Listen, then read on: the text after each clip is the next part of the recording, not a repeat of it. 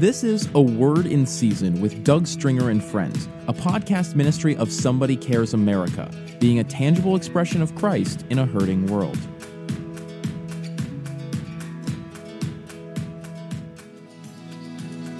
Let's make sure you are receiving episodes as soon as they are live. You do that by clicking subscribe. I'm going to give you a second, and you go subscribe. Now that you have become a part of the Word in Season team, would you take a moment to rate and write a review of this podcast? This shows the platform you are listening through that you want more of this kind of good news and will help to promote A Word in Season with Doug Stringer and Friends to a broader audience. Thanks so much for subscribing, reviewing, rating, and listening. Now enjoy today's episode and share it with a friend. This past Thursday, May 7th, 2020, was the annual National Day of Prayer, where Christians throughout the land prayed together corporately for the nation. You see, we need an awakening and a healing in the church, though, if we are to see the healing of the soul of the nation. Throughout the day on the National Day of Prayer, I participated in and prayed on quite a few conference calls, Zoom calls with other leaders across the country and intercessors who were praying for the soul of this country. On the afternoon of the National Day of Prayer, I also included on my blog a call and prayer for reconciliation, awakening, and healing. And I'll share part of that blog with you here in a moment.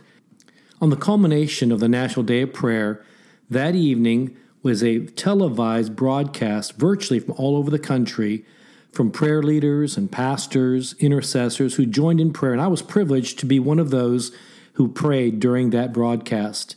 Personally, I felt it was a very significant and powerful and unique moment when those who could not gather together on the National Day of Prayer from across the country joined our hearts, a resounding agreement in prayer for the soul of this nation and the Lord to intervene on behalf of the nations of the world.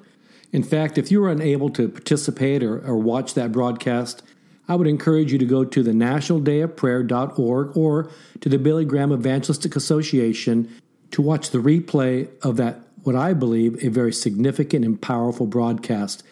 It was co-hosted by Kathy Branzell, the president of the National Day of Prayer Task Force, and Will Graham, the grandson of the late Dr. Billy Graham. And I really appreciated what Kathy Branzell said the following day from the National Day of Prayer when she said it's not just about a national day of prayer, it really is about every day is a national day of prayer. And I totally concur with that statement because prayer is not about an event. It is a culmination together in agreement, because agreement is a place of power, to agree together from a posture of humility and repentance before the living God, who alone is worthy of our adoration and worship and praise. His word reminds us that when our hearts are overwhelmed, we can come before Him and ask Him to attend to our prayers and hear our cries, and He would lead us to the rock that is higher than ourselves. We need the rock of our salvation. We need the Lord Himself to intervene on behalf of His people and the soul of this nation.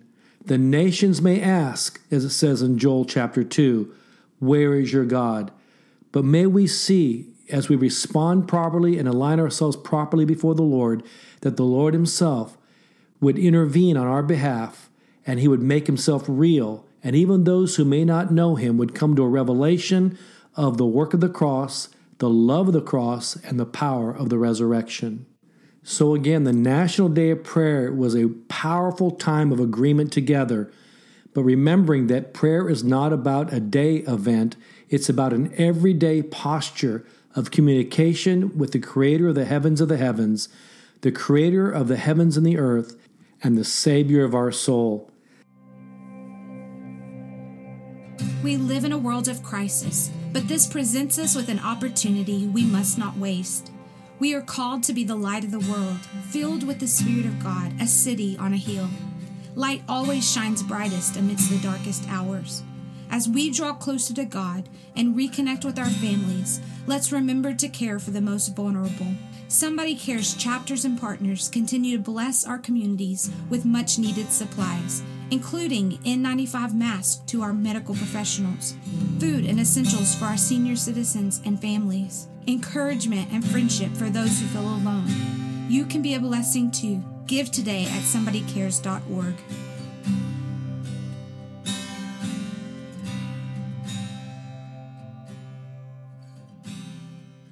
You know, as I was sharing in my blog on the National Day of Prayer, I said it will take a united church voice and church leadership if we are to see the healing of the land and the soul of the nation, and the healing of racial divides that exist even today. From the moment of our receiving the revelation of the work of the cross, we ourselves, who were once separated from God, are now reconciled through Christ, so we are given the ministry of reconciliation. Matthew 12:25 says, "Every kingdom divided against itself is brought to desolation, and every city or house divided against itself will not stand." There are so many things today that can cause the church to be divided and the nation divided, but it takes a church united as one voice, who have come to the work of the cross and the power of the resurrection, who have the ministry of reconciliation together, that can help lead a healing to our nation and be a blessing to the nations of the world. Jesus prayed to the Father in John 17:21. He said, "That we all may be one. Father, just as you are in me and I am in you, may they also be in us, so that the world may believe that you have sent me." John 13:35 says, "By this all will know that you are my disciples, if you have love for one another." And then Jesus replied again in Matthew chapter 22, verse 37 through 39, "Love the Lord your God with all your heart and with all your soul and with all your mind.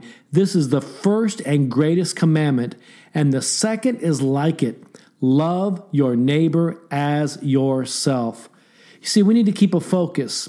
Our first command is to love, first God and then one another. One of the biggest challenges in our society today is the lack of love, respect, and appreciation.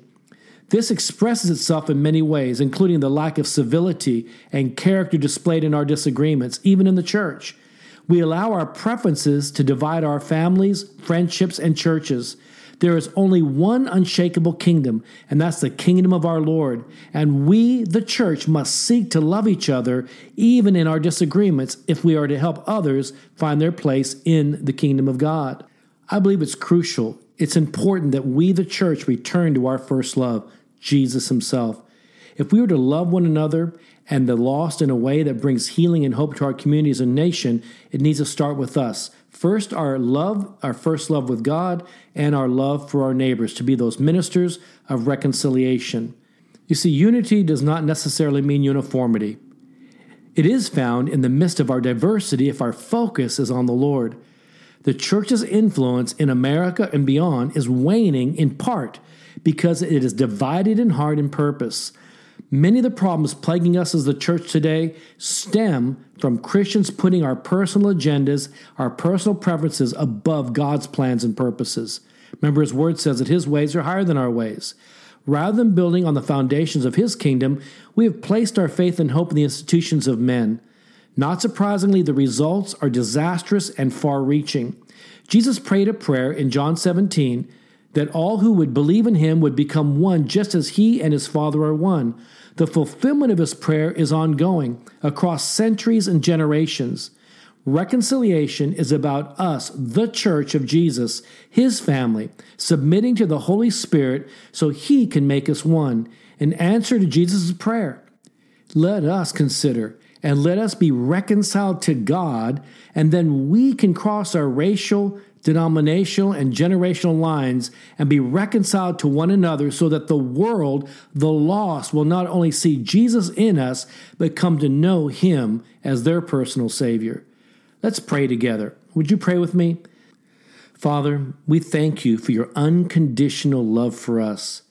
Thank you for making a way for us to be reconciled to you through the sacrifice and the gift of your Son, Jesus Christ.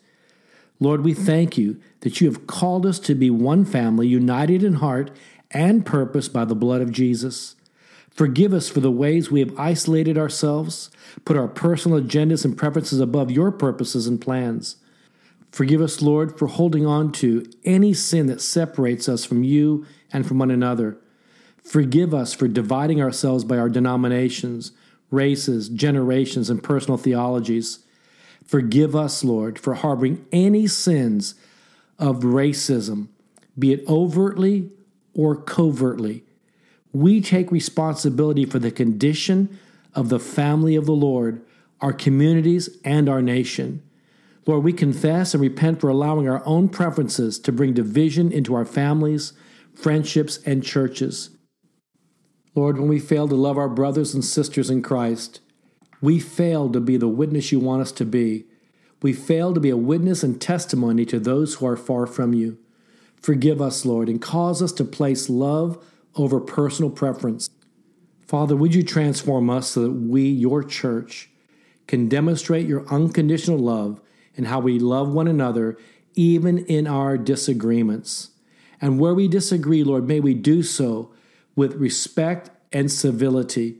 Help me, Lord. Help your church to love as you have first loved us and expressed your love towards us. Today, Lord, we declare with both our words and our heart that we will submit ourselves to your Holy Spirit so you can conform us into a united body to answer in Jesus' prayer, give us one heart and one purpose. We are and will be the church united for our divided nation. We commit to crossing our denominational, racial, and generational lines to meet at the cross of Christ so that the world might see, through our authentic love for you and for one another, the hope of glory, Christ in us. We declare today that because we are reconciled to you, we become reconciled to one another so that we might be the ministers of reconciliation you've called us to be to our nation and to the nations of the world. Lord, let it begin today with me and with us. In Jesus' name we pray. Amen. I also pray that we be a tangible expression of our prayers. As a reconciled people, let us demonstrate our love for one another by intentionally seeking to love our brothers and sisters in Christ today. Consider ways you can love those in the body of Christ who do not look like you, worship like you, or act like you.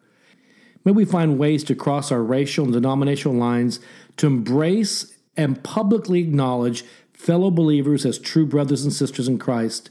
Develop lasting and authentic relationships. Lord, you have taught us the power of love, the power of forgiveness, and the power of joy. Lord, teach me how to pray your way, how to hear you clearly and obey. Show me your ways that I may know you. Show me, instruct me, lead me, and draw me near to you, Lord, and to express you to others around me. We hope you enjoyed this episode of A Word in Season with Doug Stringer and Friends, and ask you to prayerfully consider supporting the ministry at somebodycares.org or by texting your donation amount to 805-422-7348. Please join us again for A Word in Season with Doug Stringer and Friends.